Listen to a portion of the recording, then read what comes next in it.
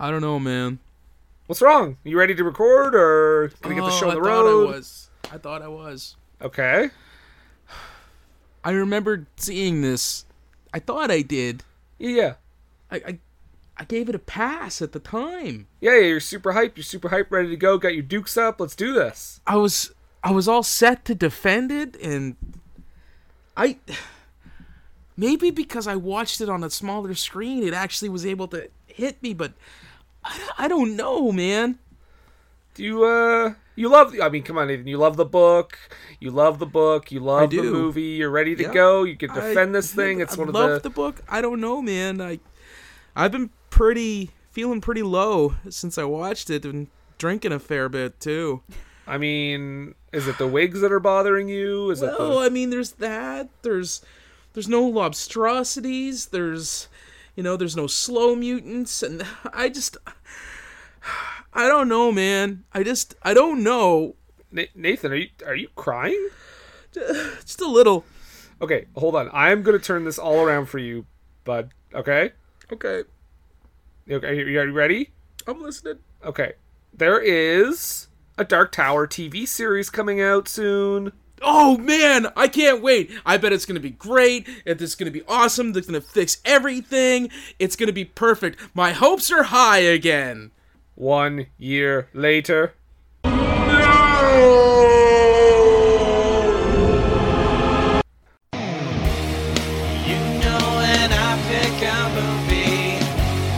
That's when I'm under pressure now. The question always comes back to me. What were they thinking now? Whoa, what were they thinking?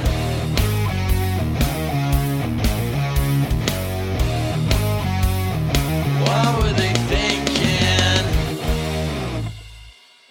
Welcome, everyone, to another episode of What Were They Thinking? We sing the intro now. When I pick a movie, that's when I'm under pressure now.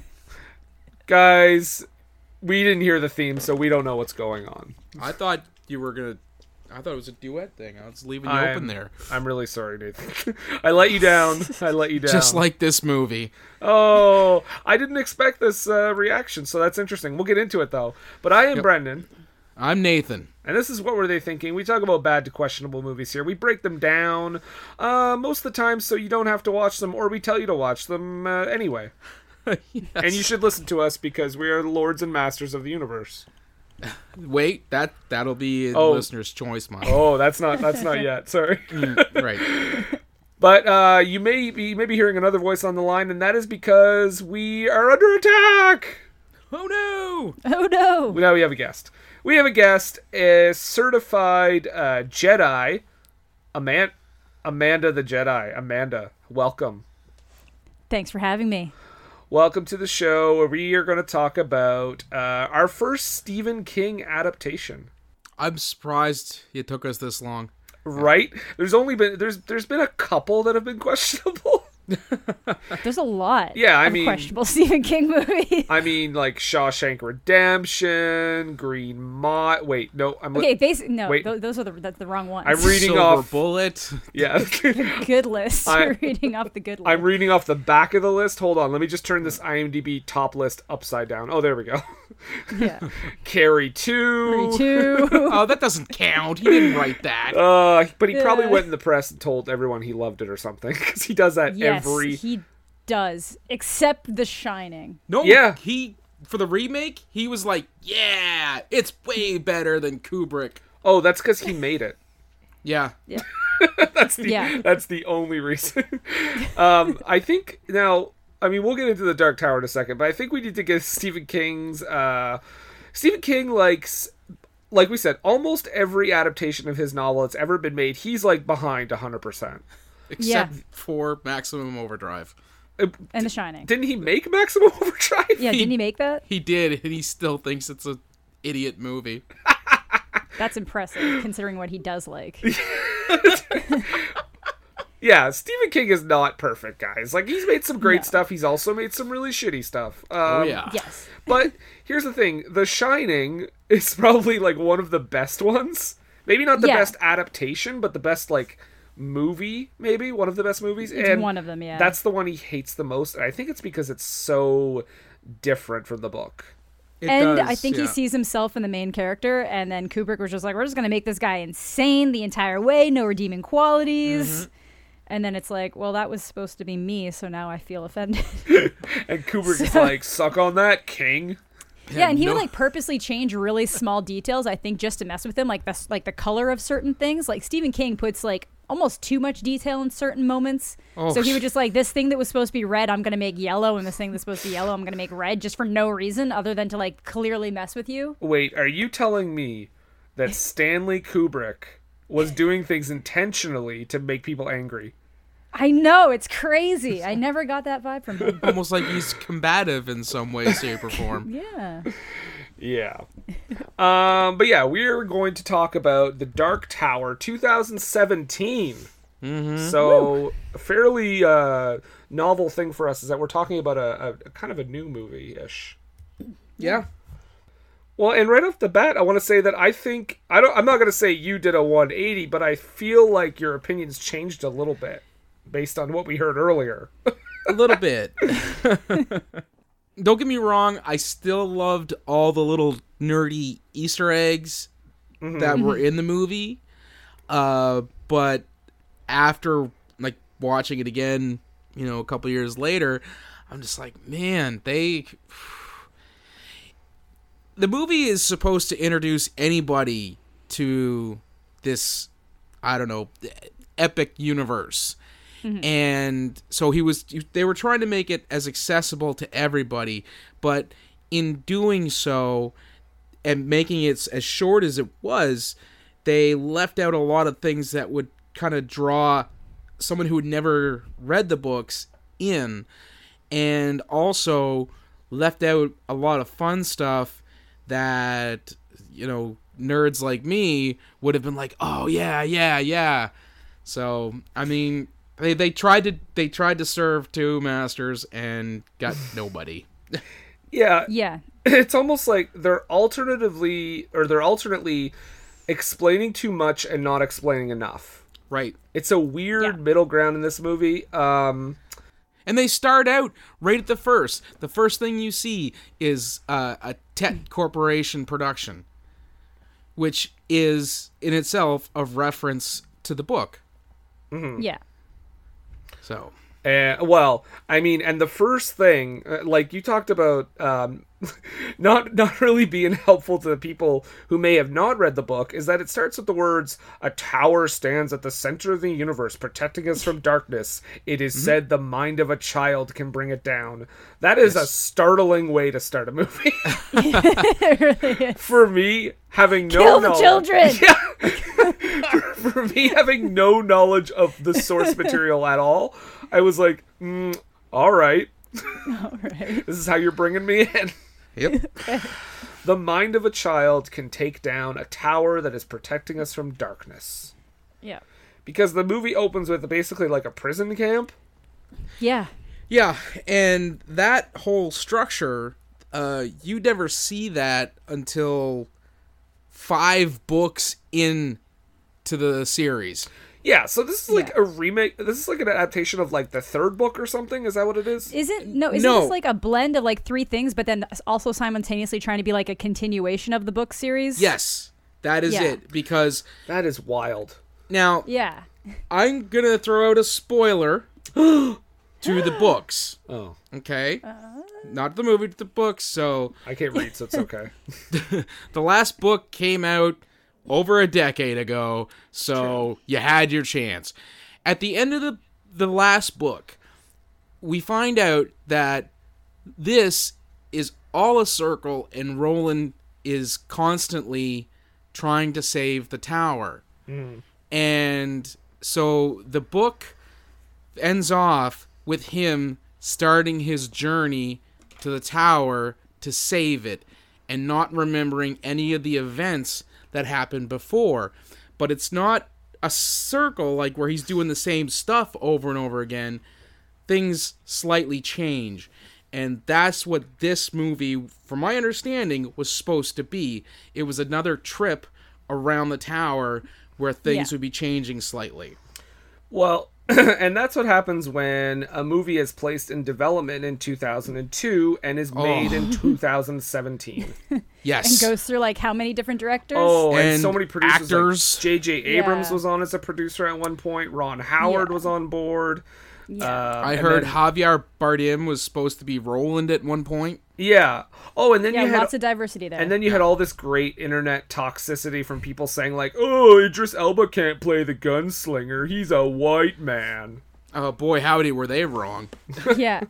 Wasn't there like a specific thing in the book though where like the reason why he almost gets killed by somebody is because he's white? So that like at one point that was actually a plot point. Oh, okay. I'm not sure.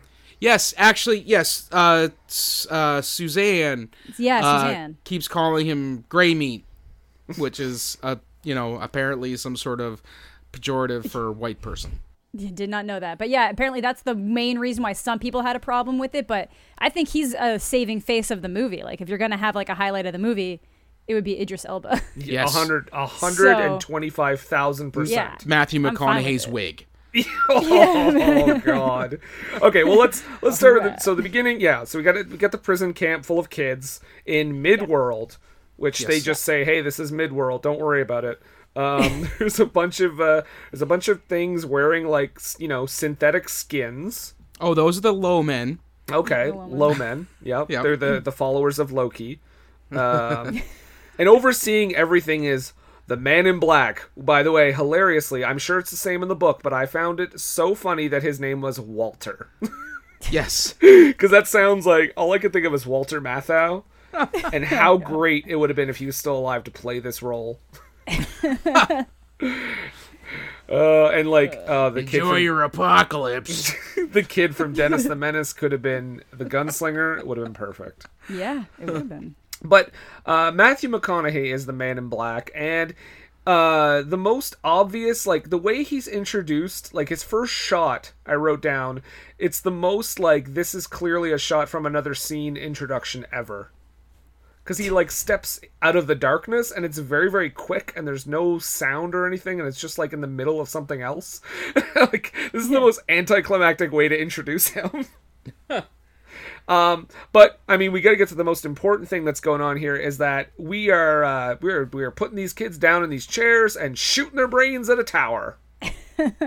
Well, I don't want to divert too much because I know that is a plot point from one of the books where in, I think it's book 5, The Wolves of the Calla, I'm already Jasoning this. I know I am. Kilrathi and Tiger's Claw. They gather kids up from this town of Calla, and they take them away. Mm-hmm. Like these raiders come in and they kidnap the kids every other generation, take them away. Some come home, some don't. The ones that come home are ruined or ruined, as they put in the book. And we come to find out that what's been going on is that they're using these kids and their mental powers to try to destroy the tower. Mm-hmm. Yeah. Yeah. But if you're just tuning into the movie, they're shooting brains at a tower. Essentially, just their life spirit. Spirit. The best is that later on when there's like when the world shakes, it's like, oh no, it's a beam quake. I'm like, just say earthquake. No, because it's not the earth that's quaking; it's the beams that connect to the tower. Yeah, I just like think it's funny when movies come up with like their own names for things and they're just like they're just like really clumsily used. Like I get that it's that's the word for it, but it's just I don't know, it's the screenplay. Akiva Goldsman. Oh, is that who it was? That makes so much sense. I know, right? Yeah, that's who it was. But yeah, so we find out that this whole thing was also, I believe it was also being dreamt of by our hero, Jake. Yes, it's all they give Jake the Shining. Yeah, he has the Shining, guys. It's from The Shining. His father is Jack Nicholson. Not supposed to have. He does have it because this book or these books are supposed to be the center of the Stephen King expanded universe. But didn't he not have The Shining? Isn't the reason why he has that ability in the first place because he's like something happened to him where his consciousness is split between both worlds and that's why he can see things in both sides? Yep. Yeah, so it's not The Shining that he has. He has something different. I can't remember what they call it. But the reason why they use The Shining in the movie is because they were trying to make an extended Stephen King universe. That's why they throw in a bunch of, which Stephen King does in his own books to an extent, to just be like, hey guys, here's a nice little nod in that direction. But they were specifically trying to make it like an expanded Stephen King universe where like The Shining and everything was happening in the same timeline. Sorry, yeah. I'm just picturing like an editor's note in the middle of a paragraph being like, hey guys, so this is clearly a reference to Dreamcatcher. Yeah, exactly. Remember the butt aliens? Well, they're back. Yeah, instead of actually explaining like this like really intricate plot point with Jake, just give him The Shining. Yeah, call him it The Shining. Yeah, just get all The Shining. He lives it. So Jake wakes up from this in the middle of an earthquake because this dream quickly find out is not really a dream. It's actually happening, and he lives in New York City with his mother and his stepfather Lon, who I thought was Nick Offerman at first. And you know his mom is kind of quirky because she wears her shirt around her shoulders and you can see her bare shoulders. She's a cool mom. Yeah, that's like a quirky, cool movie mom. Yeah. Or like I don't quite care about you as much as I should, mom. But yeah. It's been a year since his father passed away trying to save people in a fire. We also learned. So after this earthquake, I think this was hilarious. Is that there's a character like the next door neighbor Timmy, his neighbor or whatever, comes over just to be like, hey, my mom wanted to make sure you guys are still alive. Okay, cool. That was pretty crazy, right? All right, bye. Right. Well, that's not the only time you see him, but no, but like that's his introduction. Yeah. Yeah. Oh, and to be as New York as possible. Oh my god. I don't know why they made him so New York, because no one else in this movie has that crazy New York accent. Like, I expected him to be like, hey, Jake, you want to go play some stickball? Yeah. Stickball? Hey, you get a hot dog down at the stand. There you go, yeah? Head on down to Coney Island.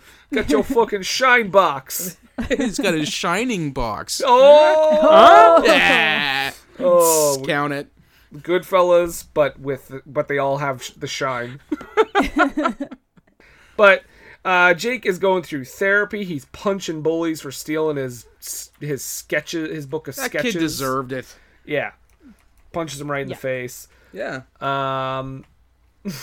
Which they do that annoying movie thing where a teacher comes over and just blames one of them, and the other one gets off scot-free. But clearly, it was the other kid that started it. Oh yeah, because that never happens in real life. No. Well, most of the time they grab both of them and they're like, principal's office. Is this where the homeless dude shows? Yeah, the homeless dude shows up. Oh, I actually have a note here. It's a tidy Jason Mantzoukas. I wrote down that this was the movie's like Crazy Ralph character, like from Friday the 13th. Don't let them take you. Yeah, it's got a death curse. Yeah. I mean, we kind of learned like what he's all about later, but at first I didn't remember who he was, and I was just like, "Wait a second, what? Why does this movie have like a Warner of Doom or whatever?" Yeah. Harbinger. Thank you. I was looking for the word. Back to Midworld, we get another dream, but actually real, and we meet the gunslinger Roland, played by Idris Elba. Yep. The Idris Elba. The first time on our podcast, probably not the last. He's a great actor. He's made some questionable choices. But he does have is with his, is it his father? That's his father, yeah. Okay. Played by Dennis Haysbert. Which, to me, told me that the tower should have actually been in good hands. Right? With Allstate. The president was protecting it. I just know him from the Allstate commercials. Oh, I thought like Kiefer Sutherland was going to show up and help them. But Dennis Haysbert, my God, a blink and you'll miss it appearance. Like he's in this movie for what, a minute and a half, something like that. Yeah, pretty much. Yeah, so they got their guns at the ready because the Man in Black shows up again. His name is Walter. Yes. Played by Matthew McConaughey. And yes, let's talk about his wig. And a fantastic wig. Yeah. My goodness. I don't know how I didn't notice it on a 50-foot screen. But when I watched it this time, I was like, wow, that is not his hair. I'm just noticing that that's not his hair. Really? I'm looking at pictures now. Oh my God. Right? Like, look at where his hairline is. What is this? What is this? Why did they do that? I don't know. Why did he I don't understand why they didn't just have him get his hair like that. Really didn't. I guess he just really didn't want to dye his hair. I wonder if that's one of his clauses or something. Not dye my hair, and I'm not taking a shower. All right. If you're to believe the accounts from Saturday Night Live, he apparently doesn't like to shower. Oh. He likes the smell of his own must. He seems like the type of person who would. Musk? Yeah, Musk? Yeah, you know what I'm saying. Yeah, he seems like the type that would be into that about himself. Yeah. If I can't smell myself, how can the ladies? Oh, yeah. Hey, is there a scene where I can play the bongos at 3 a.m? Because I think that would add a lot to the scene. I would like to yell that I'm a midget too, if that's okay. But yeah, so Matthew McConaughey, I'm just going to call him Matthew McConaughey because he's not really, it's not like he disappears into the character. No. True. At all. But he has these abilities to just look at someone and say stop breathing or hate or kill each other. And my first question is, why doesn't, if he's able to do that, just go to Earth and make a ruckus? Well, it's not that. His magic. His magics. Yes. That's what he says. I'm guessing that they have limitations. He would have to be in proximity to folk, and his magics are not so powerful that he can take down the tower and let those dark demons in to our universe. True. I just think it's his powers are kind of ill-defined too, though. Very. And I feel like when he's walking around doing that, I'm like, I want to see more. I also just want to see more of that. I would like it if the movie was more of him just fucking with people. When he walks by that little girl and says hate, and she looks at her mother, I was like, why want the repercussions. Yeah, I was like, why did you cut away? There's got to be some sort of extended version where she's at least having a fit at her mom. Yeah. Well, this is one of those really weird movies where tonally it really felt like it was being aimed at kids, but then trying to be really serious at the same time for the very adult fan base of the books. Yeah. So it's just it just couldn't do it, I guess. It does jump around a lot, and I mean the PG-13 rating probably doesn't help in that regard. Oh, actually, that's one of the sticking points for old Steve King. He was pretty upset that it was a PG-13, that it wasn't as violent as it should have been. But again, he only turned on it slightly when people didn't receive it well. Right. Because I remember before it came out, it was the day before, there was an interview with Stephen King, and he was like, this may be the best adaptation of one of my novels ever. Ooh, no. Yeah, which is so weird. Because we have Shawshank Redemption and Green Mile. They exist. Yeah, and they're almost verbatim adaptations of those books. They're really amazing. You thought 1922 was the best one? Mm-mm. I don't even know why I'm ragging on 1922. It's probably fine. 1922? Yeah, it's on Netflix. Oh, that, yeah, I don't think I've seen that Thomas one. Jane, check it out. So there's just so many. Yeah, there really is. I don't know if there's that many. I think there's more books that are adapted than there are not adapted. Well, yeah, he's got a thing called his Dollar Babies. Yeah. Where somebody from around here, somebody in this province was able to make a dollar baby. Oh, yeah. So, yeah, let's talk about this. So, basically, if all you have to do is register or whatever, you fill out a form to adapt anything of his you want to adapt, and you just have to pay him $1. Yes. Yeah. Specifically from the short story selections. Yeah. Yeah. And I think if you have to be an independent filmmaker as well. Yeah. Yes.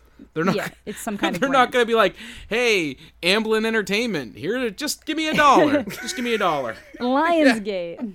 I could see people like taking advantage of that though, like getting some like random kid just to buy it, and then suddenly just like, I don't know, like Lionsgate just swooping in and being like, "We'll produce it." Like A24 swoops in, you know. Oh, I'd love to see A24 do a Stephen King.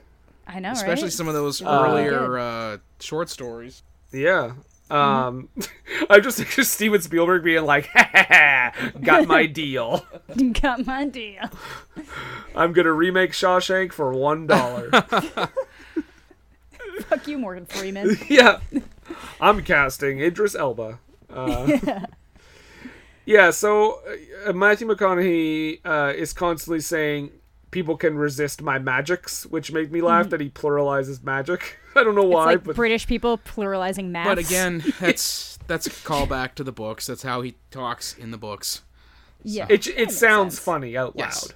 A lot of stuff from those books sound funny said out loud. So we're still in this scene. The Man in Black tells Gunslinger's father to stop breathing. He dies, but somehow the gunslinger, we learn, is able to resist his magics. Yes. But Man in Black, Matthew McConaughey, is also able to easily deflect his bullets, Idris Elba's bullets. So Jake wakes up and he sees in his dream, or he saw in his dream, an abandoned house. Mm-hmm. So he draws it and posts it on the internet, and he's like, "Anyone know where this is?" Which I thought was kind of y'all funny. got Google Maps. Yeah, he's like, "This is in New York. Okay, go." It's also a plot point from the second book. The house demon is supposed to be like the house that Pennywise lives in It. Yeah. So it's kind of a wild plot point, though, for him to be like, just post a drawing on the internet to find out where it is. Yeah, in the books, he actually finds it. Like, he doesn't draw it and put it on the internet because the book was written, like, in the 80s. So. Well, that actually makes a lot more sense.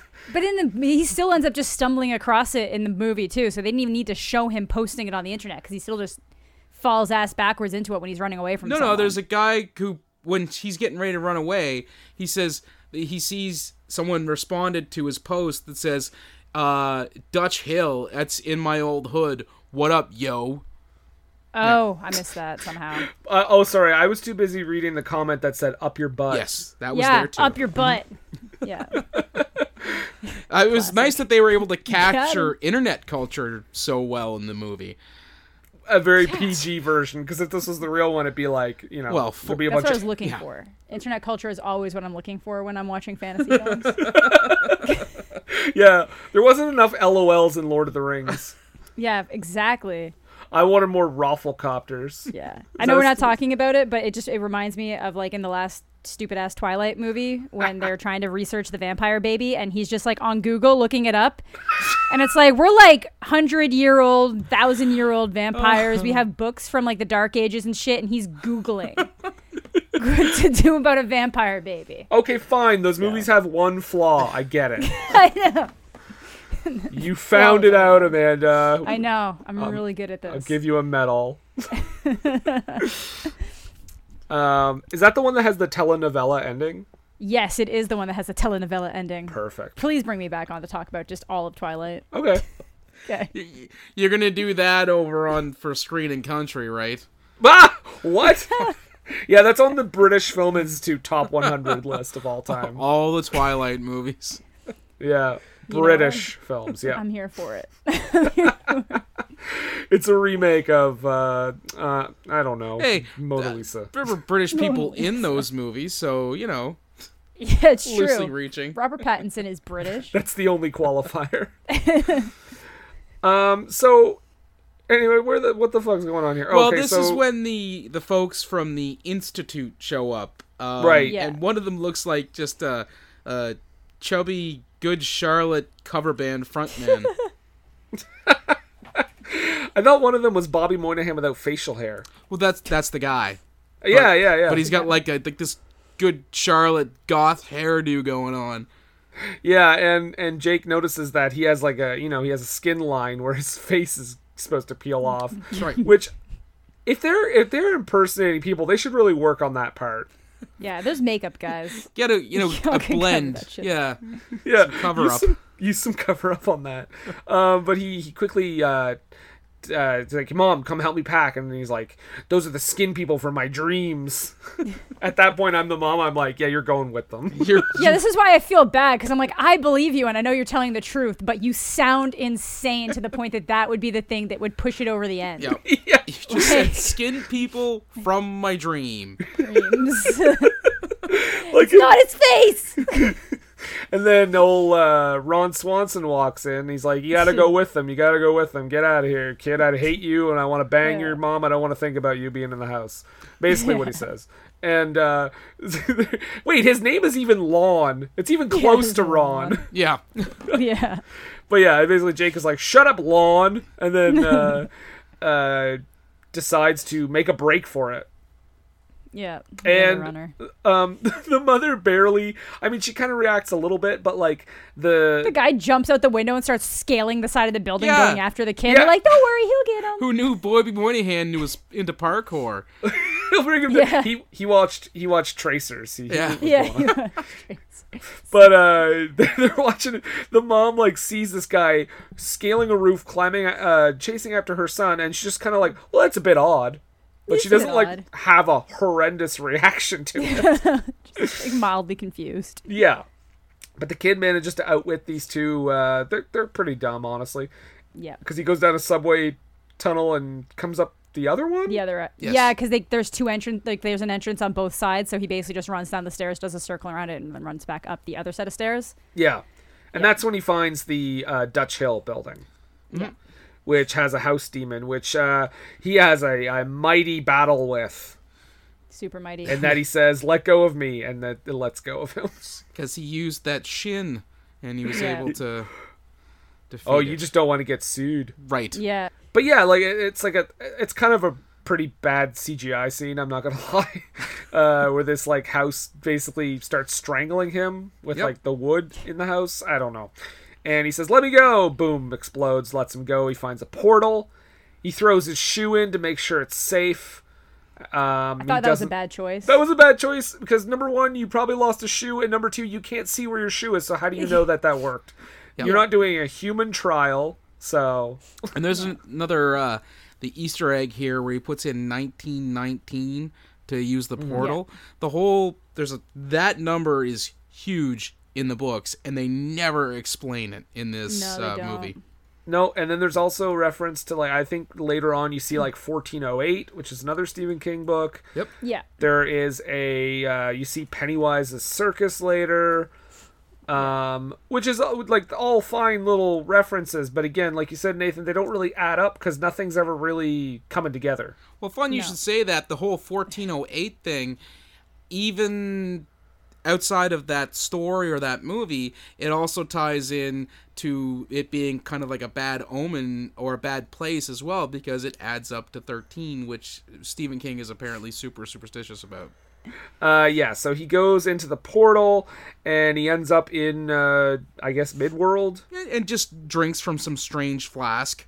Yep. As you do. Yep. Well, he also later... When you're desperate. He also later tries to eat from a branch that he just picks something off and just put it in his mouth. He's not a kid. He's not the smartest kid with the shine. No. I think what you mean, Brendan, is he's not the brightest kid with the shine. Huh? Count it. So he finds Roland, who immediately, or I guess I'm using like all his names. It's Idris Elba, gunslinger, Roland. It's all the same person, guys.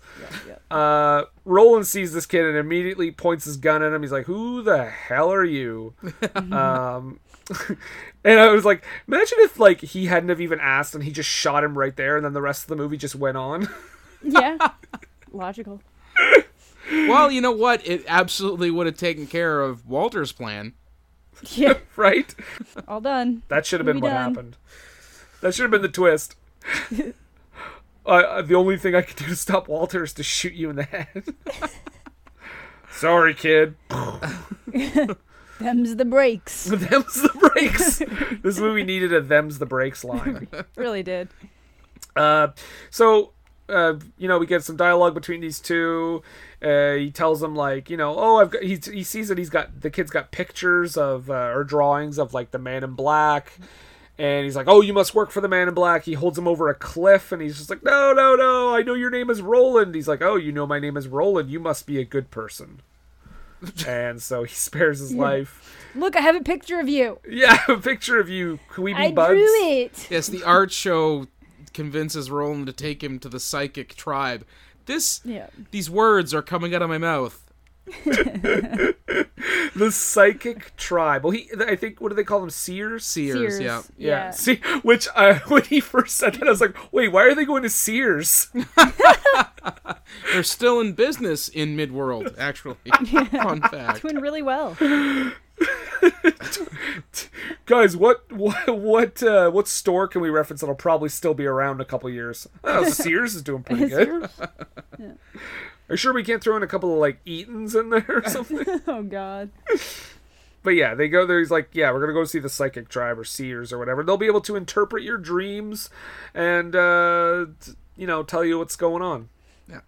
So they go through the super scary woods, where we see Pennywise's circus. Pennywise's circus. And I think this is where we kind of cut back to Matthew McConaughey, too. Yes, and we find out he's just doing this because he wants to be a rotten son of a bitch.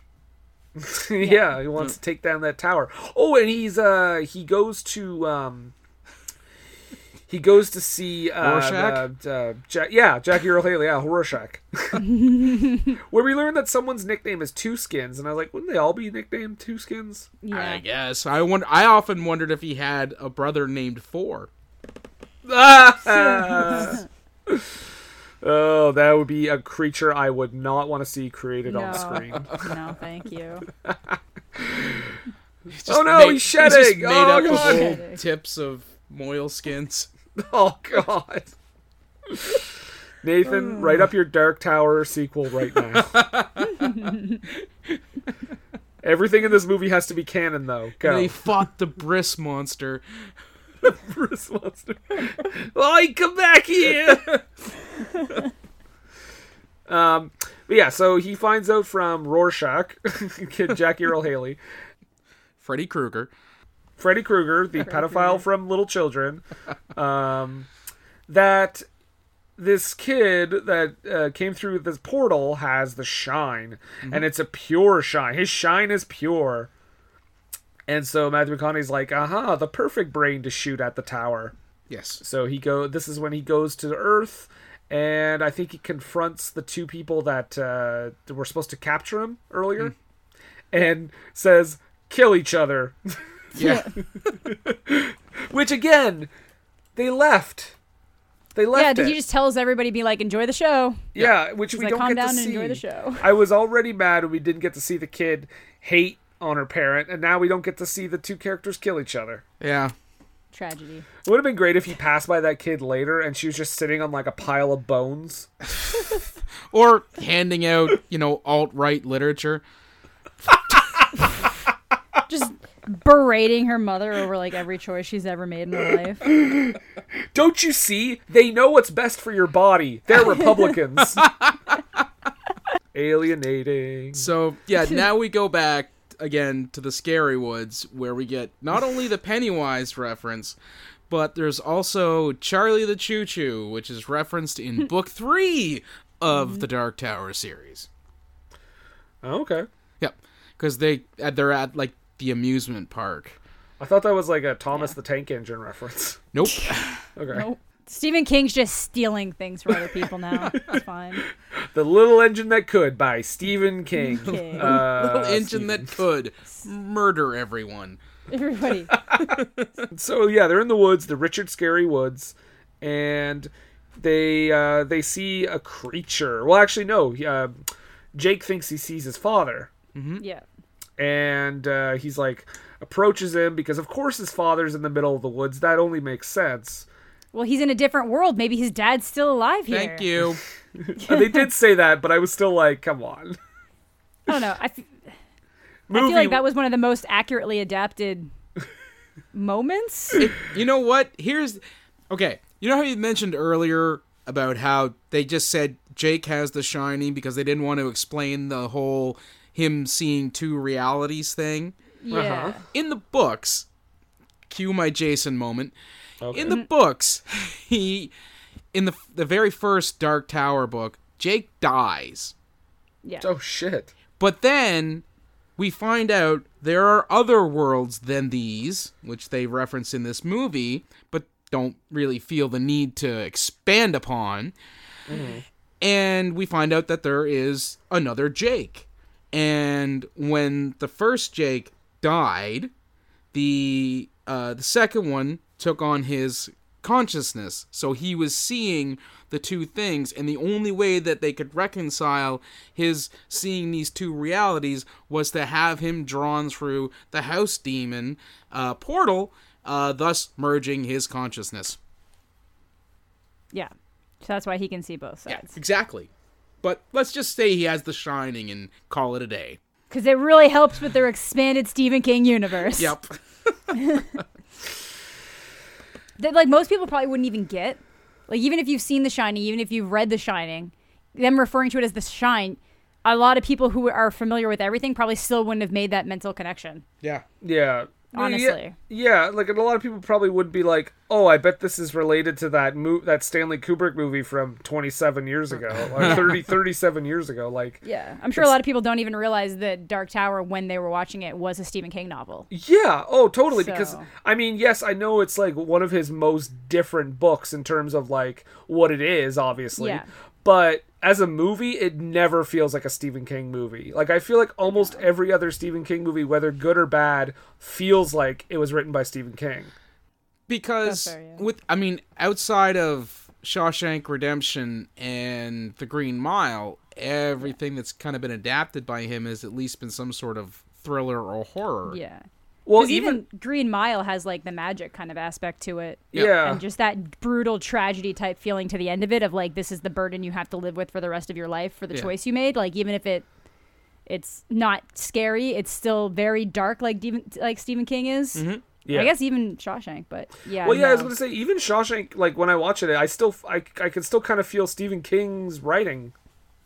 But this just doesn't feel, I don't know, it just doesn't feel like, except for, obviously, the references to other Stephen King novels, you're like, oh, okay.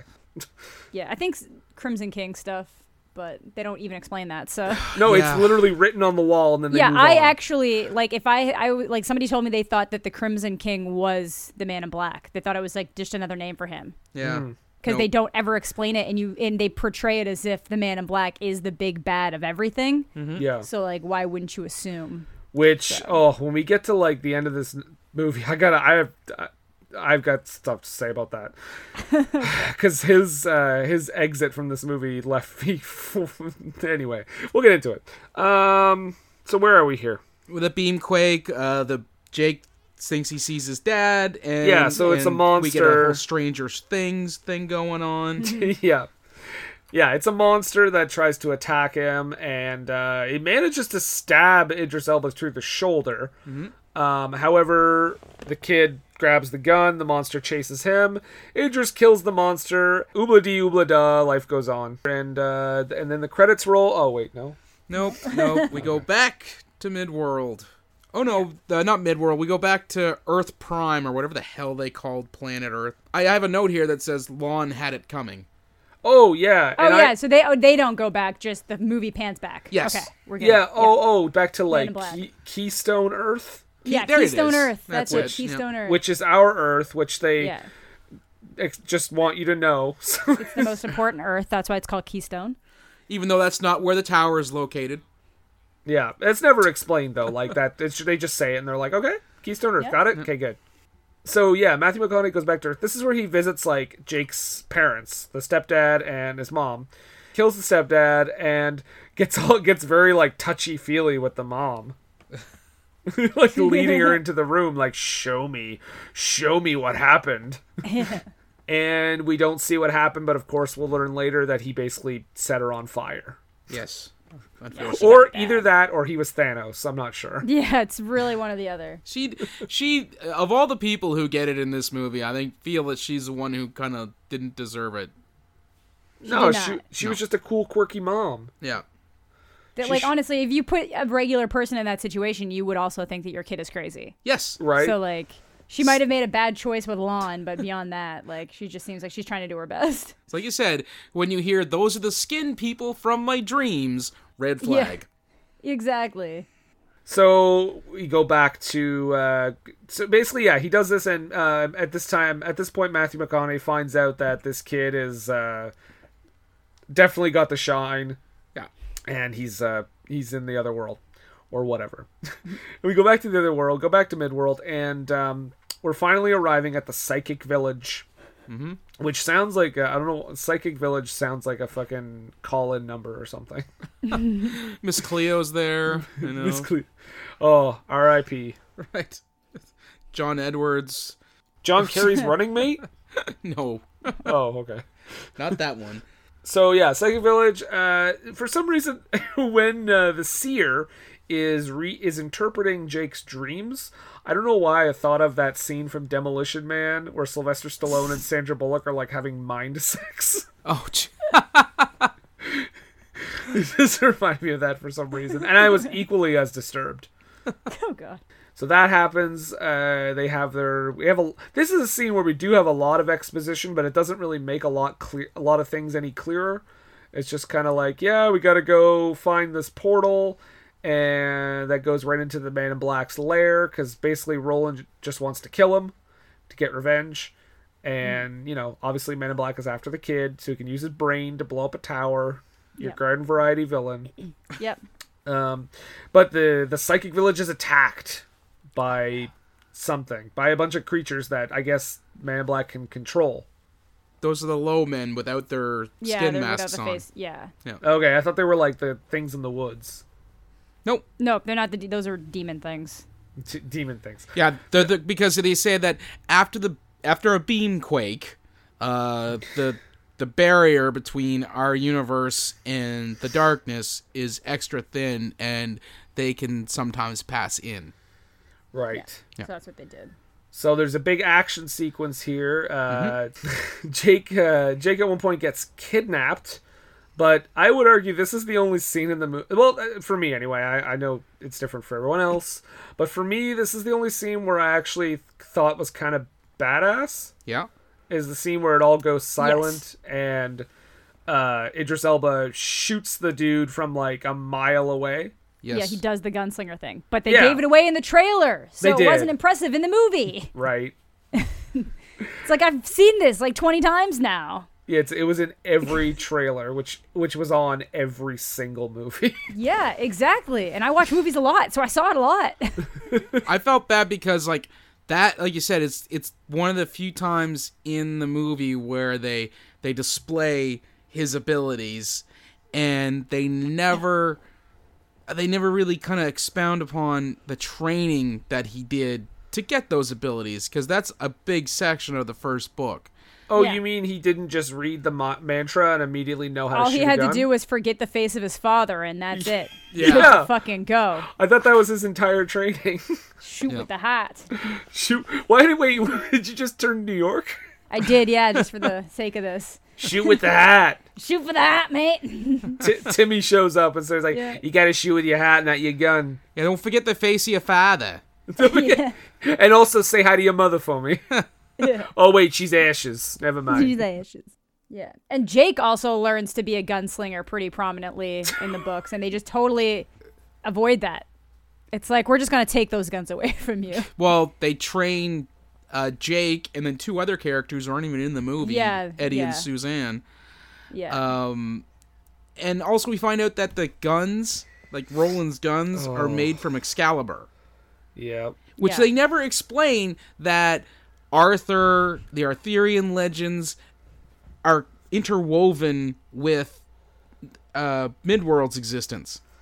Also, Yeah. I just want to say on a personal note, I am fucking done with movies with King Arthur references. Because recently, like, it was like the new Hellboy had it. Yeah. Aquaman had it. King Who Would Be Kid. Kid Who Would Be King Kid obviously Would Be had King. it. So many movies recently, and I'm like, enough of King Arthur. That's how you know he's real. Leave him alone. So done. Jesus. It's Well, like Jesus. He is Jesus. Again, King Arthur is Jesus. All right. but yeah, I mean, they start off with the whole Arthur the Eld thing, like 2 books into the series. So if they were hoping that this was going to be like an epic or series of movies, you have to put that in that first movie. Yeah. But they're just like cherry picking things. Oh Yeah. yeah, no, Like like crazy. It's so weird that they're like, we're cherry picking knowing that we want and have plans to continue this series. So I'm like, so then why are you cherry picking? Yeah, like why if you had all intentions of doing a franchise, why not start with the first book? Yeah, just go with that. yeah. It like honestly, it just feels like a kids movie. It feels Actually- like a young adult kids movie that got lost. The reason why I feel that they didn't just adapt the first novel is because it would just feel like a Western. Because that Yeah. first book is very Is a much Western. like a Western with some mysticism thrown in.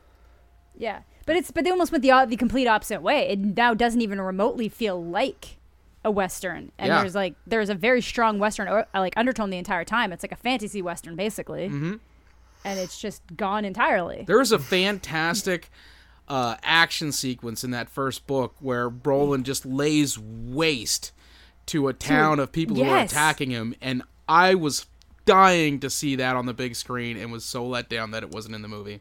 But Not I see at why all. they wouldn't do it, because they need you to like that character, and it's Yep. hard to like a character that lays waste to an entire city. True. Let's rephrase for a second. It's hard to like a character that lays waste to an entire city in a film with a pretty bad screenplay. Yes. If you're Akiva Yeah. Goldsman, it's hard to Oh my God, Akiva. But yeah, so Idris takes that dude out from a long ways away, and he and the kid go through a portal to go to Keystone Earth because they got to go to Earth to find the portal to get to the Man in Black's lair. So they show up in And the go to middle a of hospital. right. They go to a Yeah. hospital where Idris Elba is fascinated by the talking animals on TV. He says, "The animals still talk here." Yeah. It's another Nathan reference. is like hurting right now. Well, in the book again, Jason. I'm channeling Jason today here. They have what's called a Billy Bumbler.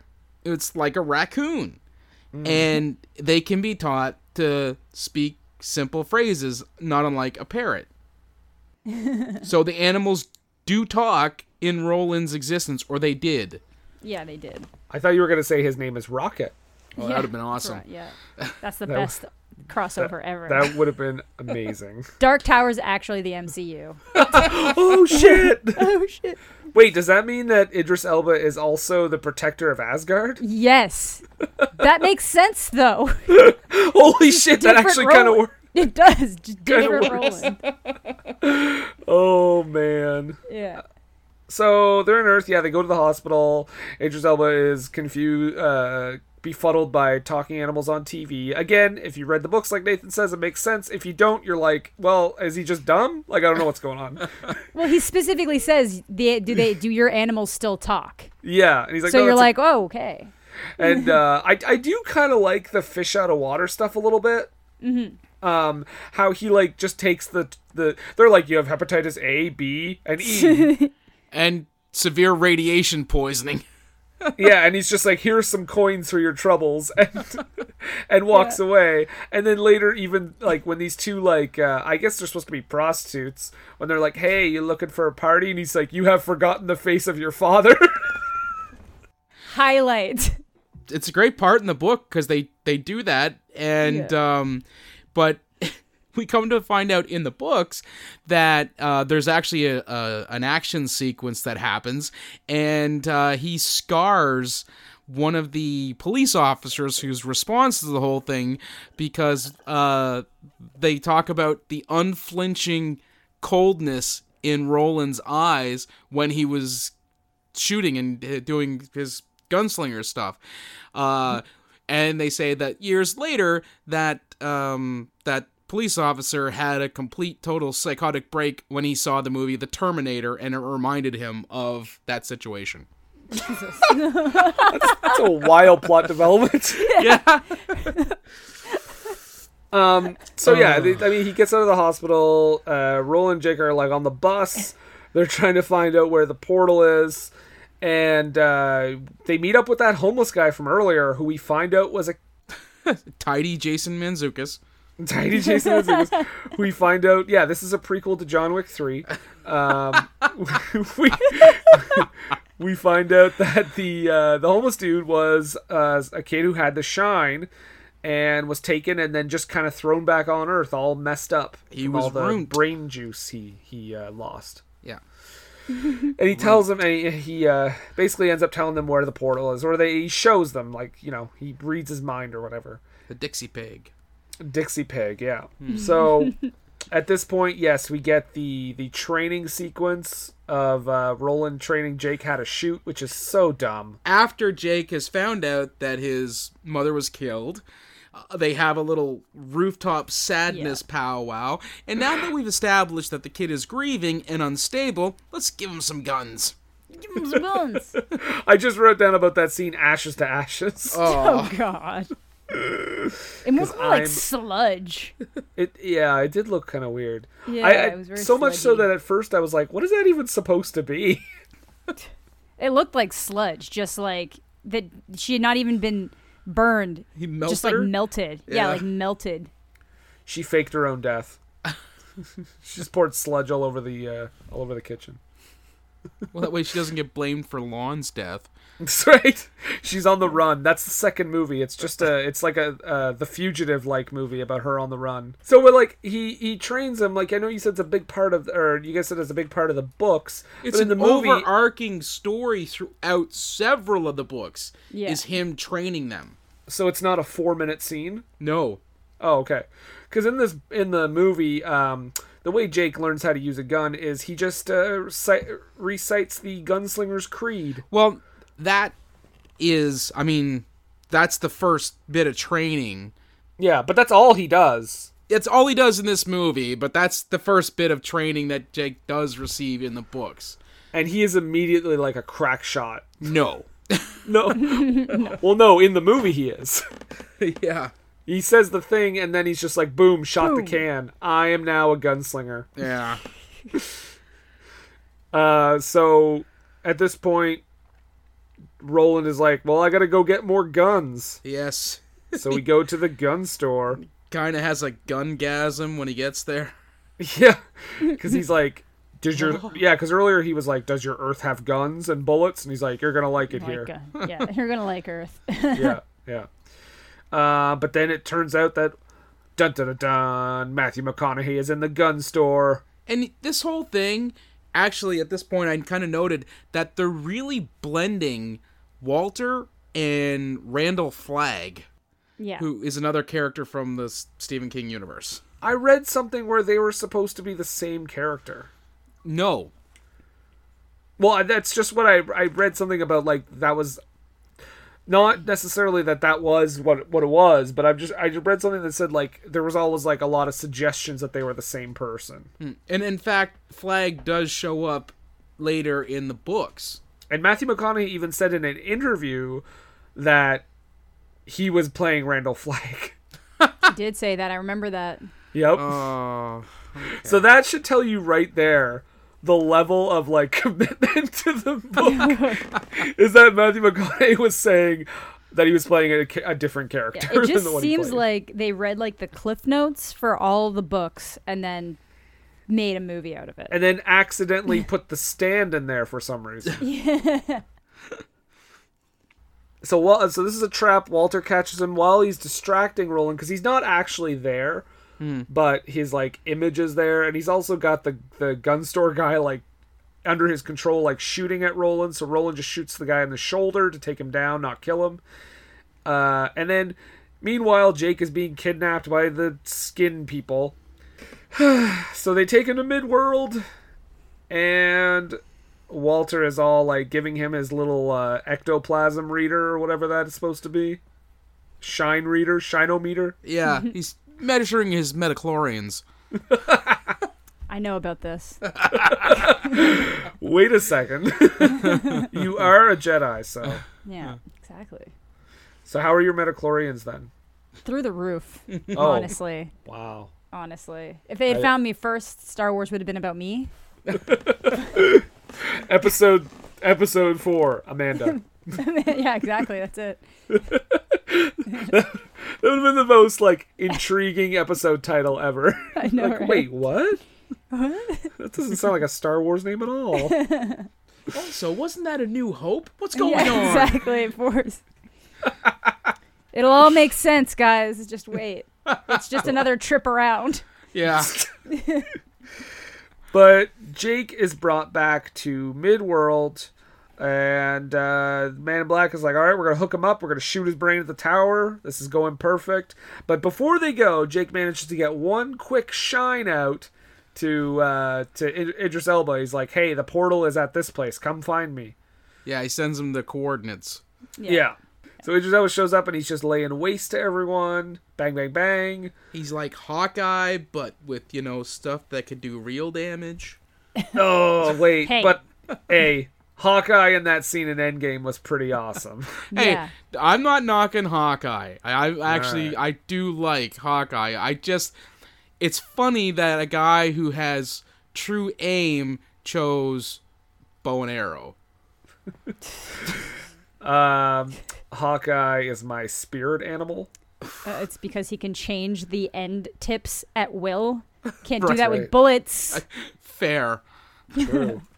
I mean, to be fair, he was also a shield fair. operative and not a superhero To be from Exactly. the get-go. Yeah. Yeah. But anyway, this is sorry, I talk about that because again, like Amanda said, this is part of the MCU. So Yeah. I actually have a note. Even I think this fight is kind of bonkers.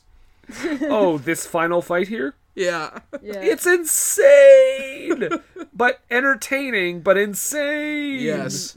So he's shooting all this glass, and McConaughey like stops the glass and like fires it back at him. So he shoots the glass more instead of just getting out of the way. I don't understand. And also, like, if McConaughey can like manipulate things, couldn't he just like crush the dude's ribcage at the end? Yeah, maybe he's able to resist that magics too, Brendan. Fuck, I don't know. They didn't explain it, so we don't know what the boundaries are of the powers. Yeah. Like, you don't know. We don't know what the limitations or the strengths are. And also in the book, Was this based on a book? it's Was it? Oh, okay. yeah, right. When Roland does finally catch up with Walter, Walter Matthau. at the end of the first book, he's got psychic abilities and able to cast spells and things like that. But the whole telepathy thing, not a thing in the book. So, Roland does some crazy bonkers shooting that makes it so that finally he's able to shoot. It's like ricochets a bullet off another bullet or something. Yes, because every time he was trying to shoot Matthew McConaughey, Walter, the Man in Black, Randall Flagg, Apparently, Yeah. he would just stick his hand out and stop the bullet. So he, being Roland, Idris Elba, Roland Deschain gunslinger. of Arthur the Eld, he shoots a bullet. McConaughey stops it. He shoots another bullet and deflects it off of that bullet and into his heart. Boom. Bank shot. and then he shoots him a few more times and shoots him in the head. Okay, here's what I was going to talk about when I said about his exit from the movie. He is basically like the devil incarnate. And how does he die in this movie? A bullet to the head. Ultimately, he is... Walter, anyways, was just a magician. Yeah, they wizard. amp him up in this movie like way more than he should be. I was gonna say, yeah, because as far as this movie is concerned, he's the devil. Yeah, that's true. They actually describe him as that. Yeah, they describe him as some sort of like otherworldly thing, and that's why I was just like, wait, what? That's how they killed him? It's kind of anticlimactic. It actually is literally like what everybody in Harry Potter's like. Why didn't somebody just like pull up a fucking AK and lay out Voldemort? Like, this is, here you go. This is now you know what happened. Now you know what would have happened. Oh my god, Matthew McConaughey should have played Voldemort. Hey, Harry. Where's the wand, Harry? You better put that down. You got any spells, Harry? That'd be a lot cooler if you did. Oh my god, even the line like, I get older, but they stay the same age works! Rose up on Hogwarts. Oh, like, I'm kind of done with J.K. Rowling, but if they want to remake that with Matthew McConaughey, I'm in. Let's go. Oh, man. Anything after that fucking Fantastic Beasts sequel. Good Oh, Lord. that was so bad. Oh. And I love Harry Potter. And like, yeah, if you want to talk about a movie where you're just like, what? Yeah. No, the The whole whole fucking time. thing. The whole The whole time. thing. Yeah, every plot development, huh? Huh? This isn't necessary. Oh, it's because they're just trying to fit a bunch in because the next one's the last one. I'm like, nah, suckers. They got 5 of these bitches planned. There's no reason for any of this. The complexities of that movie make this one look like Hop on Pop. It's very true. Oh my god. I've never been more let down, potentially. But anyway, so the Man in Black is Dead City, USA. Mm-hmm.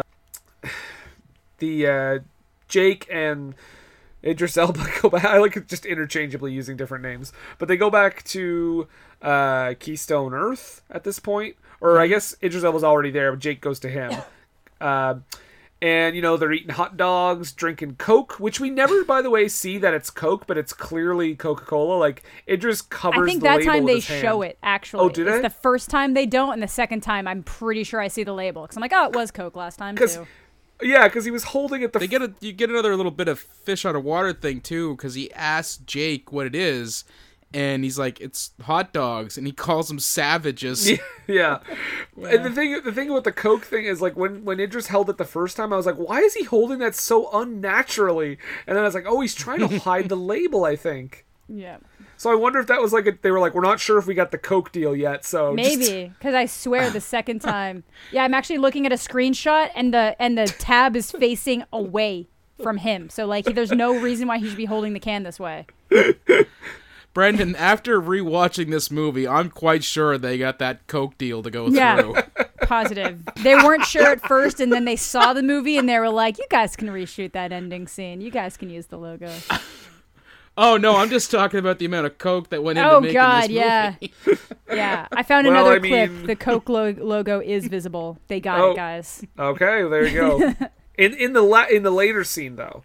Yeah, the later Not on the scene. bus. No, not on the bus. On the bus, he's holding it very unnaturally so that the tab is facing, like, sideways. Yeah, So, I swear. And I think it might just be because of the exchange that they have, because when he drinks it, he asks Jake what it is, and he just says sugar. Yeah. That's why I think that they didn't have the rights at that point when they filmed that. Yeah. Yeah. And they were like, wait, which scene should we refilm? We don't have enough money to do any The more one where reshoots. they actually acknowledge it, or... Yeah. No. We've already done 10 weeks of reshoots, guys. We gotta move on. Gotta move the on. Coke can is not important. No. So anyway, how are we killing this Man in Black? I don't know. Shoot him? Shoot him in the head. All right, good. Cut. Should we have talked through that whole take? We do send off with a couple of other Easter eggs at the end. Uh-huh. There is Red Rose, which is a Stephen King made miniseries that wasn't a book. Okay. We see King's Jewelers, and also it's Spaghetti Week at Yeah, the Majestic. I saw that, yeah. Which Yeah. I know like a spaghetti western, but when I saw Spaghetti Week, I was like, Also, they have a weird moment. I don't know why I noticed this, but when they're walking through down the street, like just before they go into the portal, there's like a dude in a white shirt that passes them, and he's featured very prominently as an extra. And I was trying to figure out, I was like, oh, is that a cameo from someone? And I guess it's no one, but it's like weirdly framed. Like it just looked like it's someone. It should be like it's almost like it's like where Stephen King's cameo would go. You know what I mean? Yeah. Yep.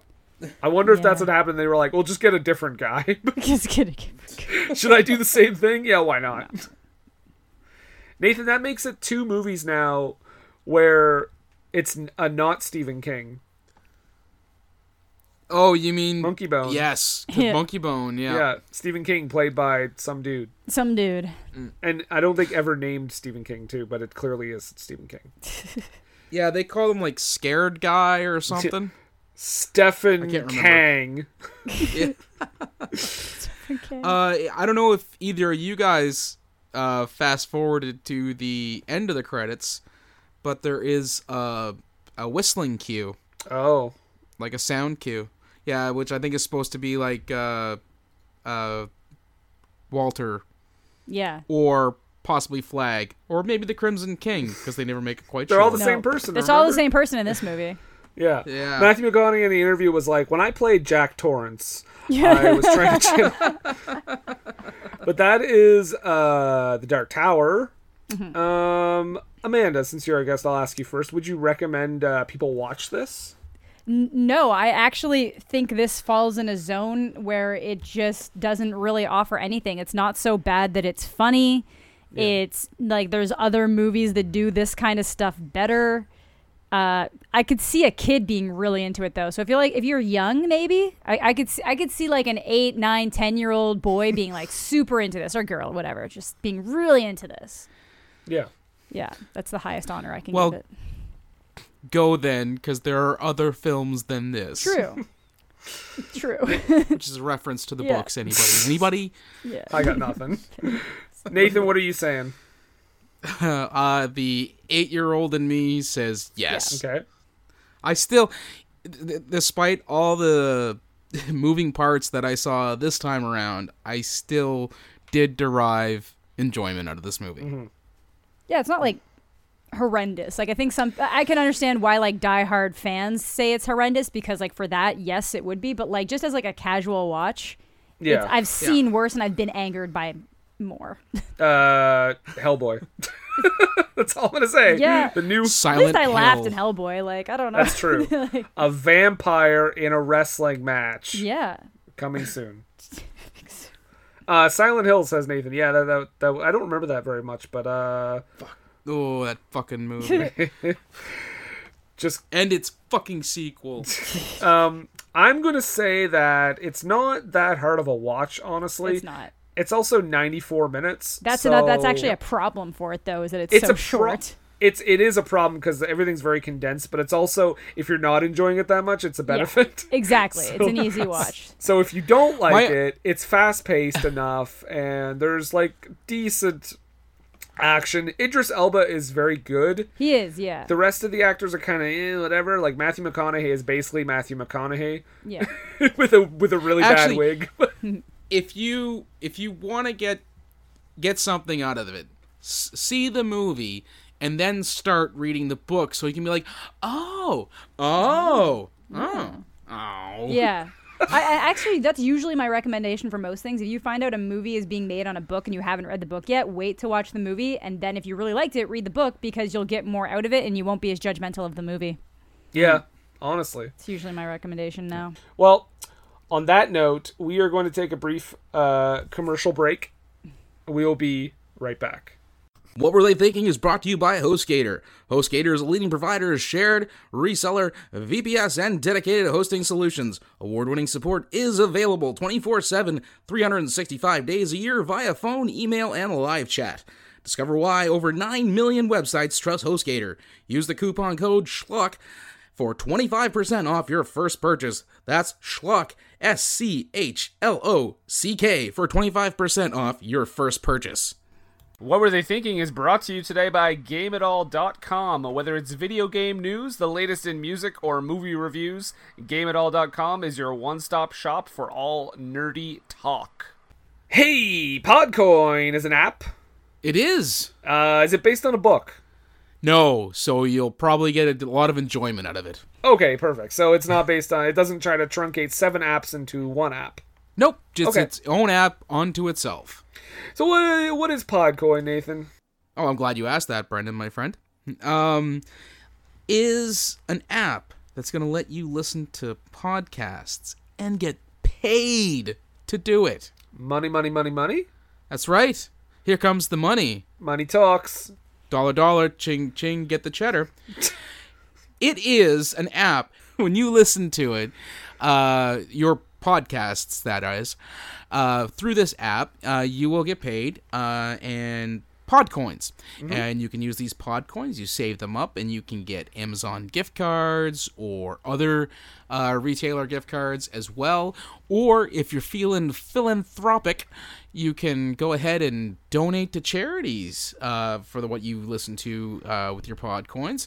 And if you head on over there, sign up, and use our code, WWTTPD, that is the What Were They Thinking Police Department, you will get 300 bonus Podcoins just for signing up with that code. And if you've already signed up, throw that code in there. See what happens. And can I add one other thing? And if you are listening to our podcast, you will earn 1.5 times the normal amount of Podcoins per minute that you listen. There you go. Well, where can I sign up? Amanda! She heard us talking. I know. I don't know why I pretended she wasn't here. She's invaded! You can actually find the Podcoin app on your Google Play Store on your Android phone or on your iOS device. Well, that sounds perfect. I'll do that right now. Okay, well, we should continue the podcast if you don't mind doing that a little later. Okay, fine. All Thanks. right. That's a little unprofessional of Okay, you. But... you're right. Podcoin! What were they thinking? And we're back. Yes. Nathan. Yes, Brendan. And Amanda. Yeah. It's the time on the podcast, and we wax poetic. And wax our legs. Damn it, I forgot. It's a veritable forest down there. Right. This is the time when we do our low haiku. Yes. 17 syllables to express our feelings on the film we talked about this week, which is, of course, The Dark Tower. Amanda, as our guest, would you like to begin with your low haiku? All right. I can try. I would like everyone to know that I was warned like an hour before the podcast started that we do haikus. Don't know. I'll make sure to have them fired. Yeah, exactly. True art is living, so. It's true. I wrote this in a grocery store. Perfect. Fans flabbergasted. Stephen King somehow liked it. He is wrong. It sucks. Just short and sweet. Well, I believe they all are going to be the same length. Sure? That's how haikus work. Seems to be the rule, the general rule between poem and haiku. Okay. Well, Nathan, since this was your pick, you can go ahead. Okay. Dark Tower, it's here. Waited all my life for this. What? It's over now? 94 minutes. Okay. Worst Stephen King flick? My Shine says no, but not great. Worst wig guy ever. Thank you. We're out. Oh. Correct. Yeah. We've passed through the portal that was supplied to us by the Tet Corporation. We are now back in our Keystone Earth. Right. An old 1408. Yeah. Right. Just wanted to throw that in there with no context. Nathan, we all talked about this movie and we said what we thought about it, but what do we always say? Well, we say... Don't take a word for it!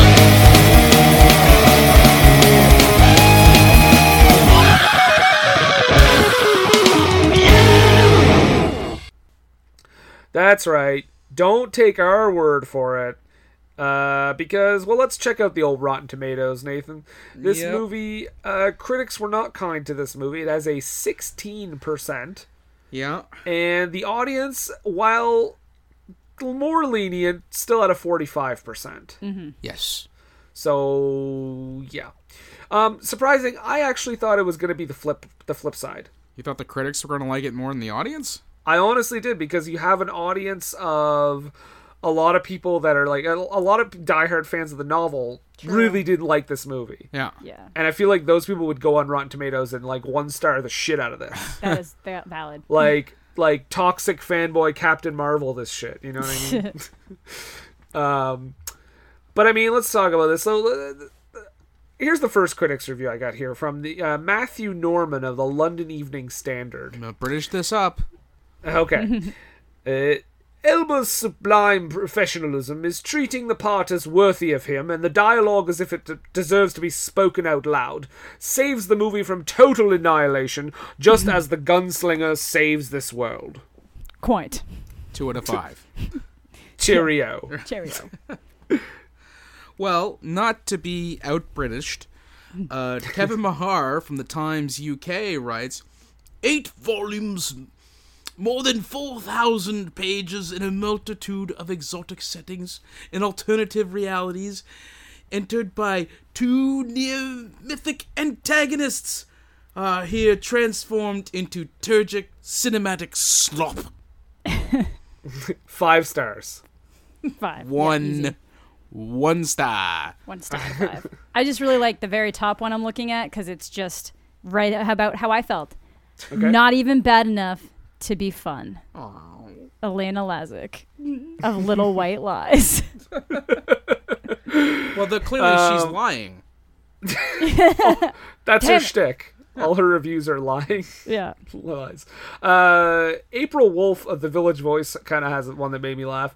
Outside of its actors, the film is unremarkable. Action sequences seem as though they were hurried.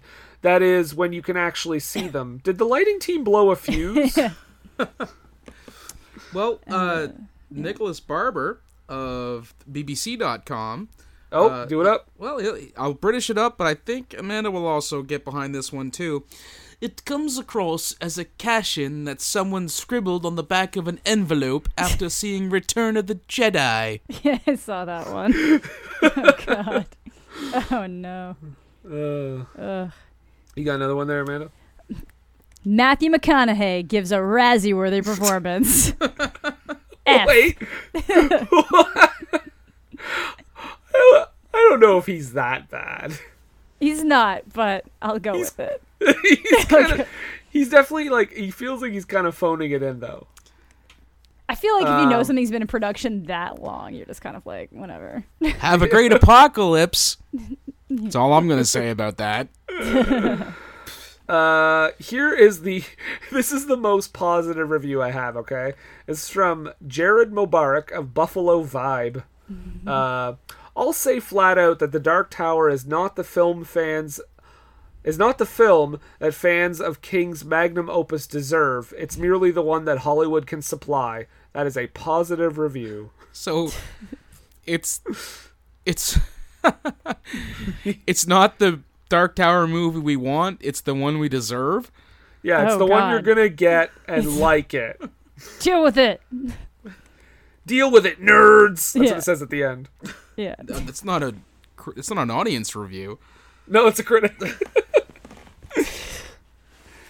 Oh my God, no, this is this is a Spanish review. I'm not going to do an accent for, I don't want to bring that upon myself. But this is a fantastic and entertaining film. Wow. But doesn't live up to what Stephen King created. Wait, what? They're like, it's amazing, but not what Stephen King made. It was a roller coaster. That is a roller coaster right there. Should we dive into the doldrums here, Nathan? Yes, let's. Okay, let's get into the audience, because the audience always brings out the best in everyone. The audience reviews. This one is half a star, and it just says, "The Dark Tower is a trash waste of your life's time period." Oh, God. Don't know what that means, but all right. I feel punctuation would have been key for that one. Yeah. Yeah. This person didn't even give their name, just 1 star. I love the Gunslinger books. I have read and reread them. Amazing books. I just saw The Dark Tower, and it was one of the worst movies I've ever seen. Worse than The Hobbit. Awful, terrible, horrible. Oh, drag The Hobbit through the muck. This one is a half a star, and I wanted to read this one, raise some eyebrows here. Okay, I'm a big fan of the Tower series, but come on, Roland of Galliard was a white guy who looked like Clint Eastwood. I'm tired of books' races being changed for PC garbage. Half a star. Yeah. Well, I'm going to brighten it up here then. Okay. Kirk B. gave this... he must be a Maritimer, because he gave the thing 3.5 stars, and his concise, brief review is better than expected. That's so maritime. We're just putting up with it. These are my favorite ones. This review breaks it down in a number of categories here, guys.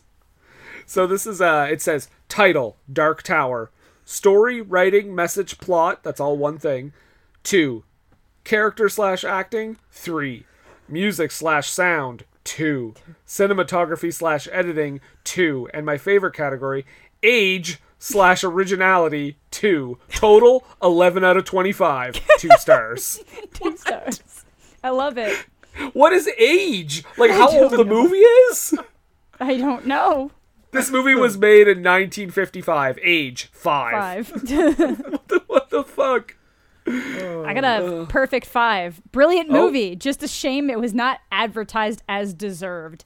They advertised this thing left and right. I couldn't not see ads for this when it was coming out. Yeah, I would say the trailers pretty accurately depicted the movie, too. Like, pretty accurately depicted what was going to happen. They definitely didn't lie to us. No, that's for sure. Ronnie T gave her 5 stars and writes, "Now I will read the books." I saw that. Okay, I've got one more here, and it's a little bit of a long one, but I kind of like it. Well, I mean, it's insane, but anyway. It's half a star. My memories... Okay, I'm going to read this exactly as written, okay? So bear with me. My memories of Journey, O Took, with Roland, Eddie, Susanna, Jake, and Oi are the best memories I have of reading. I watched this movie trying so hard to detach myself from the books, to take it as a far-off turning of the wheel, a far-off reading of The Journey that I have not read yet, where Roland takes a different direction when he comes across the river. But as hard as I tried, I just could not forgive this movie its blatant respect it shown Roland. This script has nothing reminiscent of the 7.5 books. I have given up hope on this being made respectfully when it was in development hell, so I had no expectations but a scraping of the bottom. I love Idris Elba, but I can say without a doubt and with full respect to Stephen King that this adaptation deserves nothing from me or any other constant reader. I will do my very best to forget it, and we will be returning to All World to travel yet again with the tower ahead of me, and I shall look forward to the times I have at Roland's side. Long days and pleasant nights to you. What a fucking nerd. He lost it at the end. He did. I think he became a character in the book. Yeah, he's feeling it. He's feeling it. All right, that's all I got. Anybody else? I think that's a good one to end on. All right. Well, that's The Dark Tower, ladies and gentlemen. Well, Well, in 2 weeks, we should note that our Listener's Choice month is going to start. Mm-hmm. And, I mean, I guess just run down what we're doing. We don't really have to hint because, I mean, you know, we already did an episode announcing all the movies.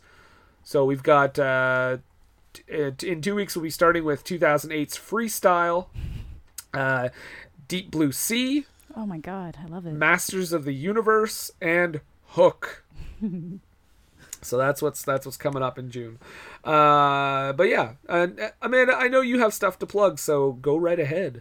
Oh yeah, okay. You can find me everywhere, pretty much, at Amanda the Jedi. That's YouTube, Twitch, Twitter, Instagram.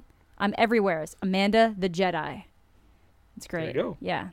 And Nathan, Montrose Monkington III, is he around? Yes, he is. Okay.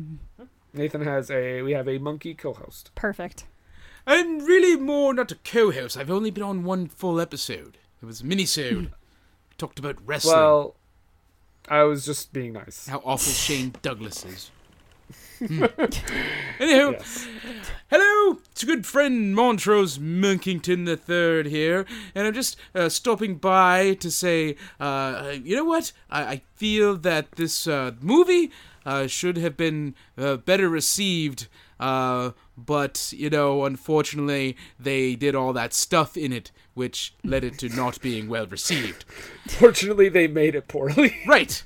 So, with that aside, would like to invite all of you to come join me on YouTube, Montrose Monkington TV. The more recent uploads have come from my reviews of Money in the Bank, the most recent WWE event. Also, you can follow me on Twitter at Montrose III. That's the number 3RD. And if you really, really want to be a friend of Montrose, you can find me on Facebook, Montrose Monkington III Esquire and Friends. It's just where I like to hang out and interact with folk, even though I have no opposable thumbs. Thank you. More later. Thank you, Montrose. And of course, if you want to follow us on all the social medias, we're on Instagram and Twitter at WWTT Podcast. You can search for us on Facebook. Just search What Were They Thinking? We are there. We have patreon.com/WWTT Podcast, where you can sign up for all kinds of cool stuff. You can pick the movies. You can be on the show. You can make Nathan eat 10 ham sandwiches on air. I think that's one of our tiers. What? No, nothing? Hickory, what? Smoked what? We're on Redbubble and TeePublic. You can also find us there. We got a nice Human Centipede inspired T-shirt, for example. Yeah, there's poop on it. I know you're wondering. Oh, no. Oh, honey, no. And we're on all the podcatchers, Podbean, iTunes, Stitcher, Spotify, all that good stuff. I also have another podcast if you want to listen to a podcast about great movies. It's called For Screen and Country, and it's about the top 100 movies on the British Film Institute list. Including the Twilight series. That is not on the list. You can check out For Screen and Country on iTunes, Spotify, and Stitcher, and at oh my god, at BFI_pod on Twitter. And it's on Facebook. I think that's it, though.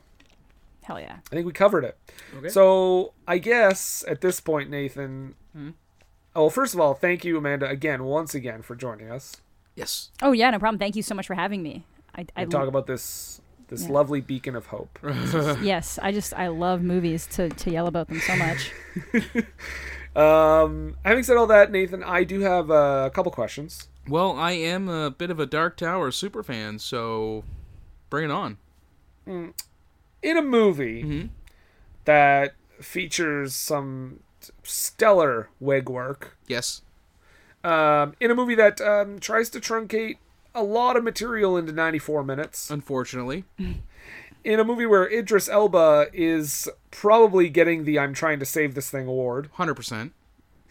And, man, there is so much. In a movie where, I mean, skin people, they're the skin people from my dreams is a kid's way of convincing his mom that he's not crazy. Right. Nathan, I gotta ask, adapting this novel and Stephen King being okay with it and him saying this is the best adaptation ever, I just gotta know. What's that? What were they thinking? It's time, let's check our cue, baby.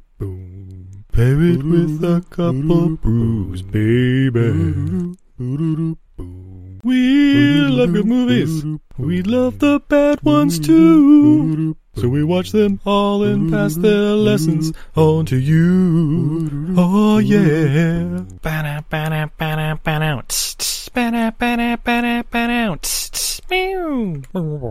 Everything I learned from movies helps to make life a little bit groovy. Whether one last plot holes or gratuitous movies, it's time to get busy with your friend Stephen Izzy at eilfm.podbean.com.